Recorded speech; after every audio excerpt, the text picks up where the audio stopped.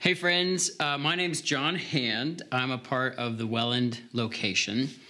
And one of the hats that I wear in my day job is I'm a part of the leadership of a growing kind of network of churches and church leaders called Jesus Collective. We're kind of like a denomination, but not. When we say Jesus Collective, we believe that there's a bigger movement happening around the world where we say a Jesus-looking God is raising up a Jesus-looking people to change the world in Jesus kind of ways. And really that's the hope and what we see happening, where the Holy Spirit is moving to awaken people to Jesus, to more of Jesus, to the relevancy of Jesus. And I can't think of anything more important that our world needs more than more of Jesus. So Jesus Collective, we network churches and leaders together kind of around a shared commitment of keeping Jesus at the center. And now I know that sounds kind of simple because it's like, yeah, isn't that what it means to be a church? Or isn't that what it means to be a Christian? And I want to say yes-ish, but the reality is that we drift. As individuals, as churches, we drift from living as if Jesus is always at the center. And so this Jesus Collective helps resource and network and helps cheerlead people coming together around that commitment in our very complicated world, in our very polarized times, to keep Jesus central. And so check us out, JesusCollective.com. So enough about that. I want to transition us to what are we talking about today? And really, we're going to talk less about church and more about you. What does it mean for you to be a Jesus-centered person? What does that look like? And I think we need to start this conversation by maybe saying that we all center our lives on something or someone. We just can't help it. It's just who we are. So everyone has a center that they orient around. And in fact, if we're really honest with ourselves, we might say we have a couple centers. We have multiple centers that we're orienting around. And so what does it mean for us to have Jesus as the primary center? What does it look like when Jesus is the primary center? What do we think like when Jesus is the primary center? What motivates us when Jesus is the primary center? And I want to invite you to be really honest with yourself in our time together and to do some kind of deeper reflection. It's not always easy, but I know that you can do it. A friend of mine was talking to me yesterday about a group experience that he had. He was a part of a group that was being facilitated by a leader, and that leader asked the group, "Are you more transformed by Jesus today than you were a year ago or the year before that? Are you more in love with Jesus? Are you more content with just Jesus? Are you less angry and less anxious and less worried and less discontented? Are you less concerned about your security and comforts? Are you more other-centered? Are you more joy-filled today than you were a year ago? Really, am I more centered on Jesus than I was a year ago?" Because whatever we are centered on is what we will eventually become like. And right now, you are centered on something or somebody. You just can't help it, and that's okay. So let's unpack what it means for us to be centered not on beliefs about Jesus and not on the teaching of Jesus, but on the person of Jesus, like the living being who is present to you right now. The living being who is loving you, who is conspiring for your liberation and your salvation right now.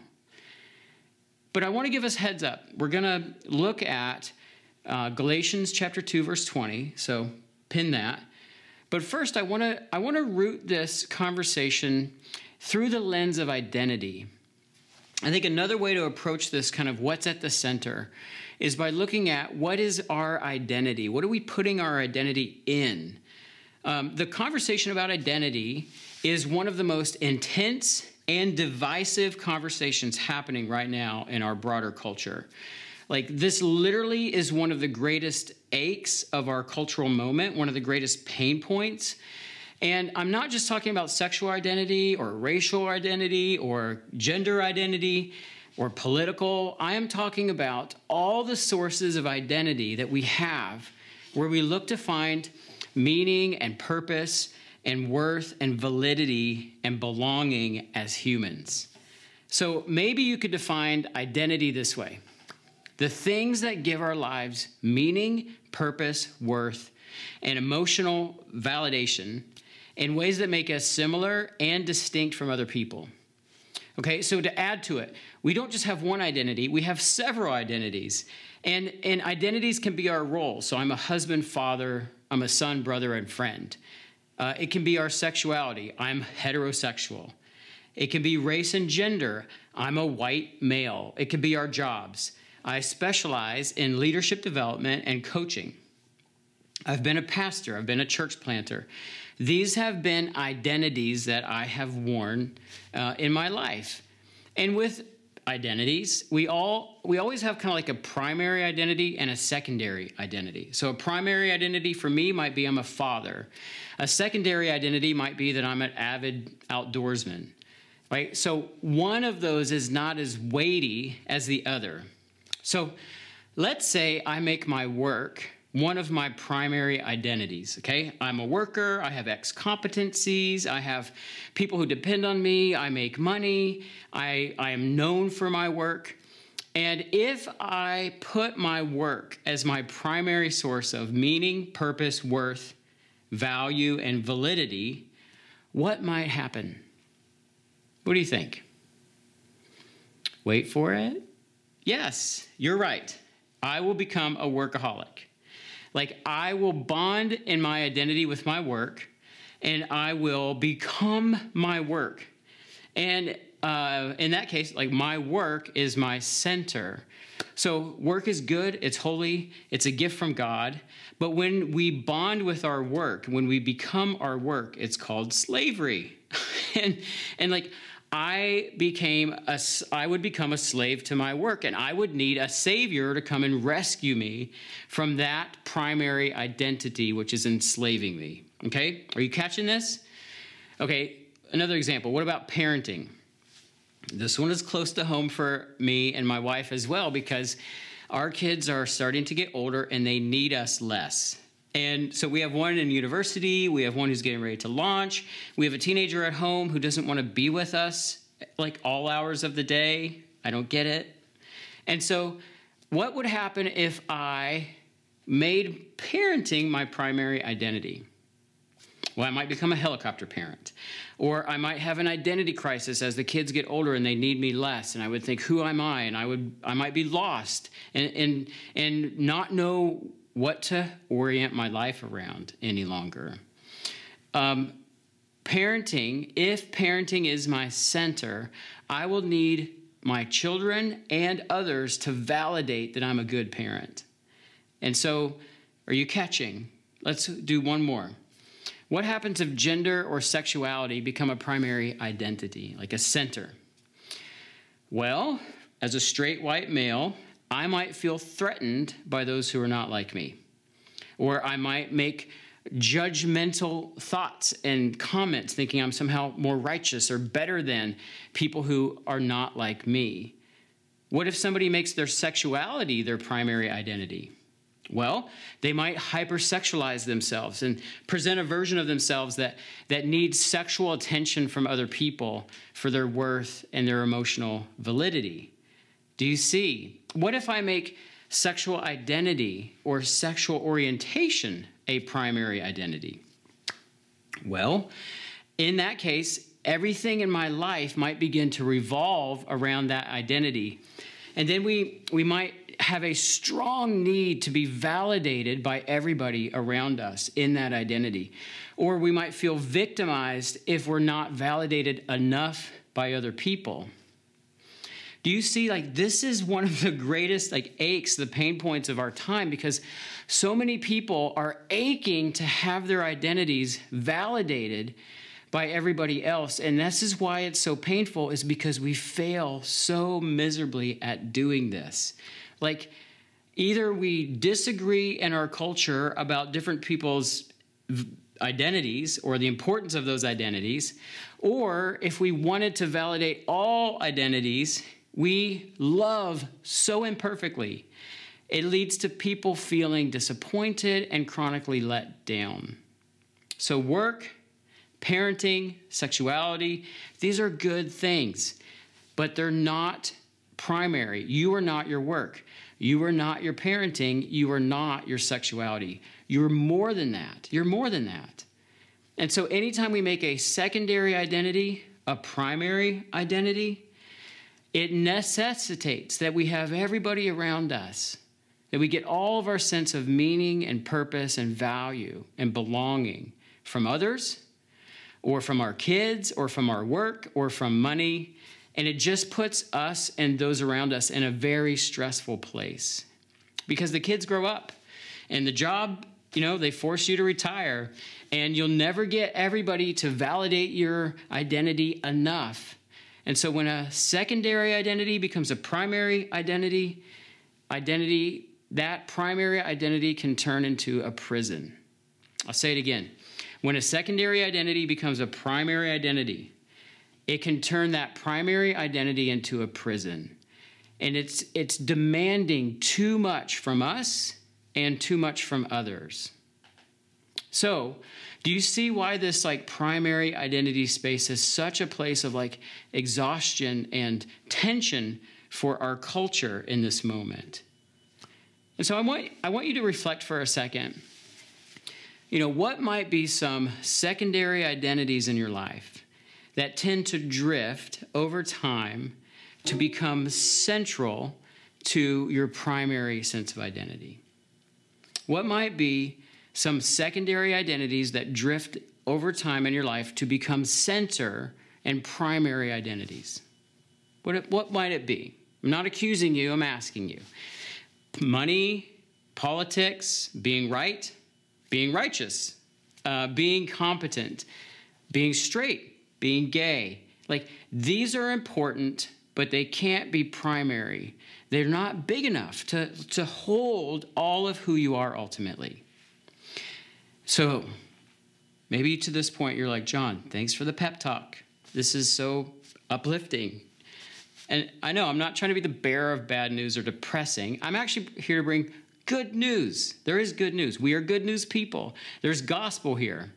And the good news is that Jesus invites us into the utter relief and the liberation of living with him at the center, making him our primary identity, of our primary source of meaning and purpose and worth and value and emotional validity. And I think this is good news. I think actually this is great news. And I think this is actually good news for our culture, for where we find ourselves. And so Paul, the Apostle Paul, he's one of the first leaders of the Jesus movement in the first century. He wrote a letter to the early Christians in Galatia, a Roman province, which is now modern-day Turkey. And he was inviting them to live with Jesus as their primary center.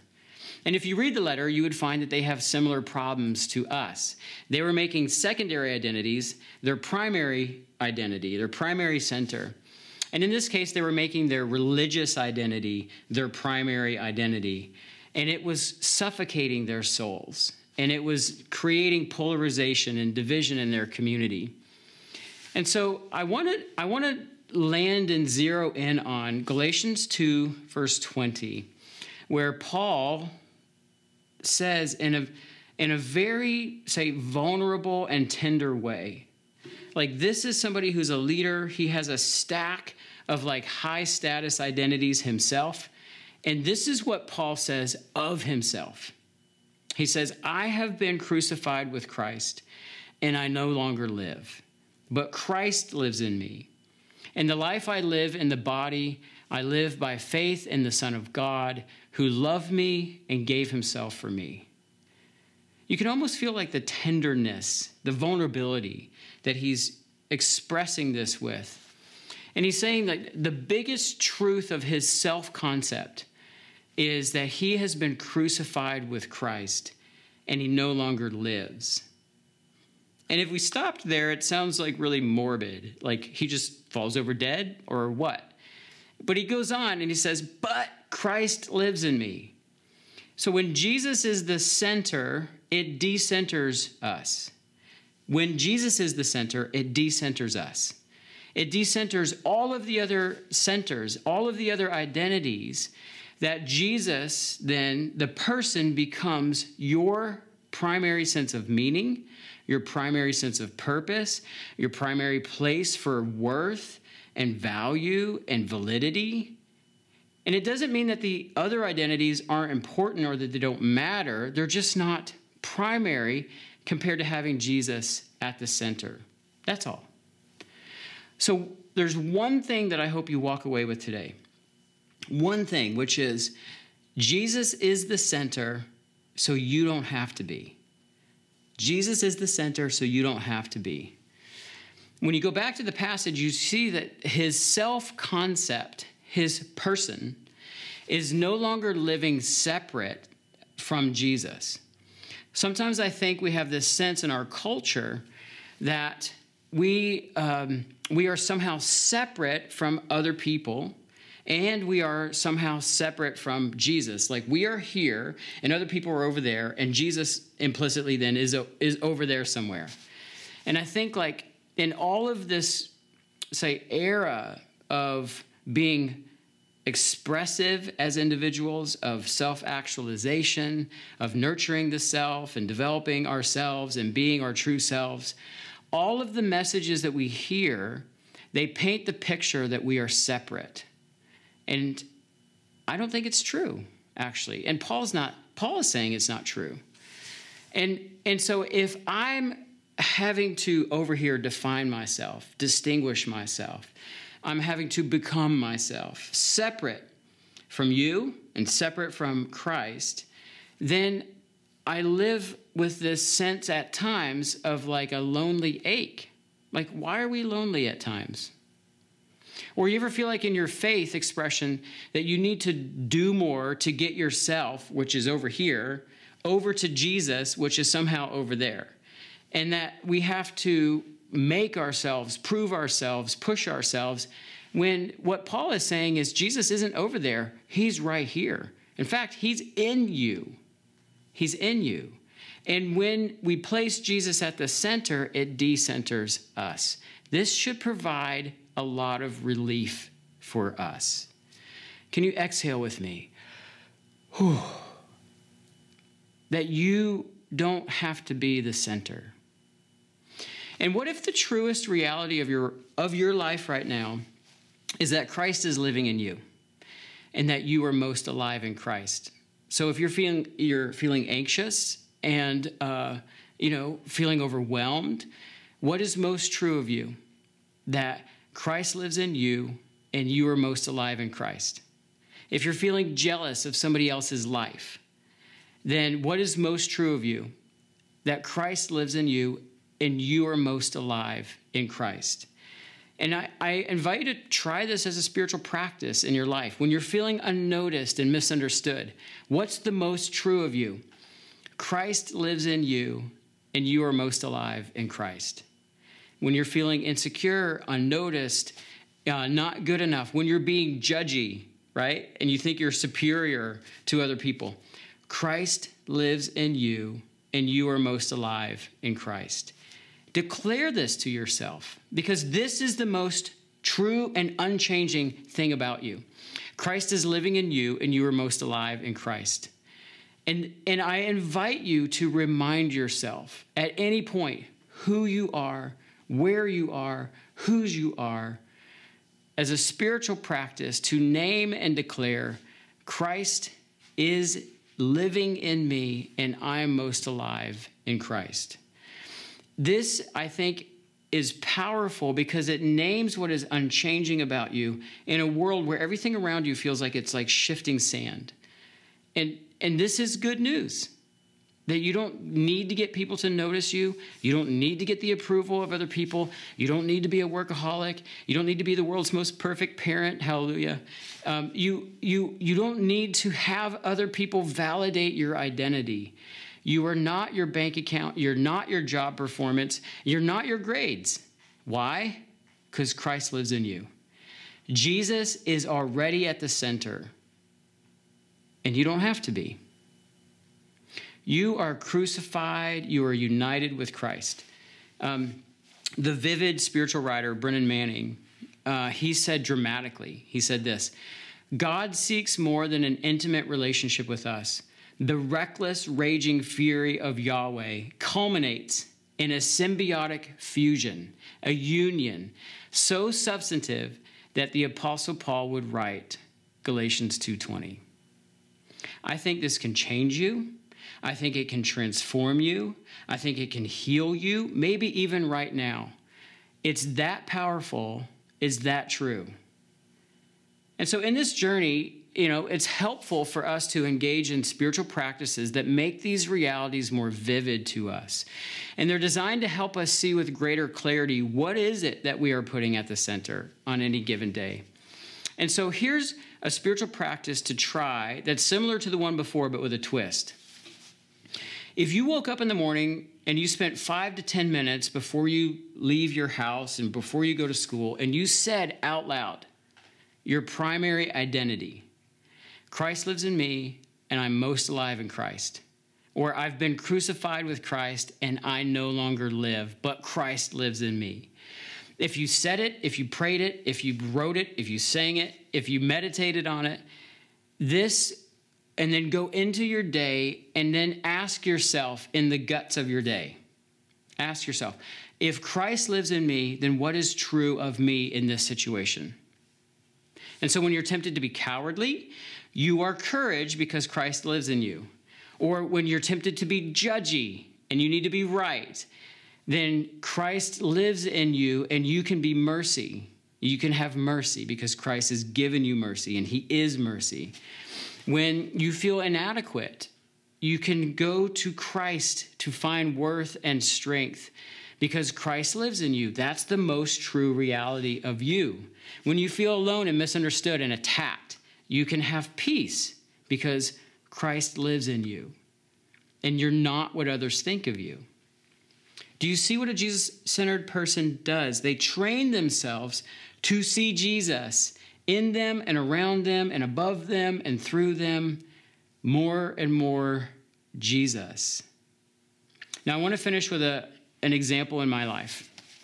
A few years ago, I faced a situation that was incredibly painful. I experienced a betrayal by a group of people that I trusted. There was whisper campaigns and rumors spread about me. And the rejection, the sting of that was very hard. Like, it was disorienting. I doubted myself for months. I thought what I thought was true turns out is not true. And in that season, I began to practice this spiritual practice of asking myself, what is true of me in this situation? And in this, I asked Jesus one day, can you just remind me and tell me what is true of me in this situation? And clearly then I've heard in a long time to that point, I heard Jesus say to me, they can't reject you. They can't reject you. You're not rejectable. The only person with the real power to reject you is me, Jesus, and he's not going to do it. And so something shifted in me that day. Something began to heal. They can't reject me. They can gossip about me. They can spread rumors about me, but they can't reject me. They don't have the power to do that because Christ lives in me and I'm most alive in Christ. You're not your failures. You're not what others think of you. You're not your successes. You are crucified with Christ and he lives in you. Can we finish with the words written in part on the breastplate of St. Patrick that just ground us in this practice of Christ everywhere? And would you stand, if you're watching this together, would you stand and can we say these words out loud? Christ with me, Christ before me, Christ behind me, Christ within me, Christ beneath me, Christ above me, Christ to my right, Christ to my left, Christ in the heart of everyone who thinks of me, Christ in the mouth of everyone who speaks of me, Christ in the eye of everyone who sees me, Christ in the ear of everyone who hears me. Amen. It is so. May it be so. Go in peace.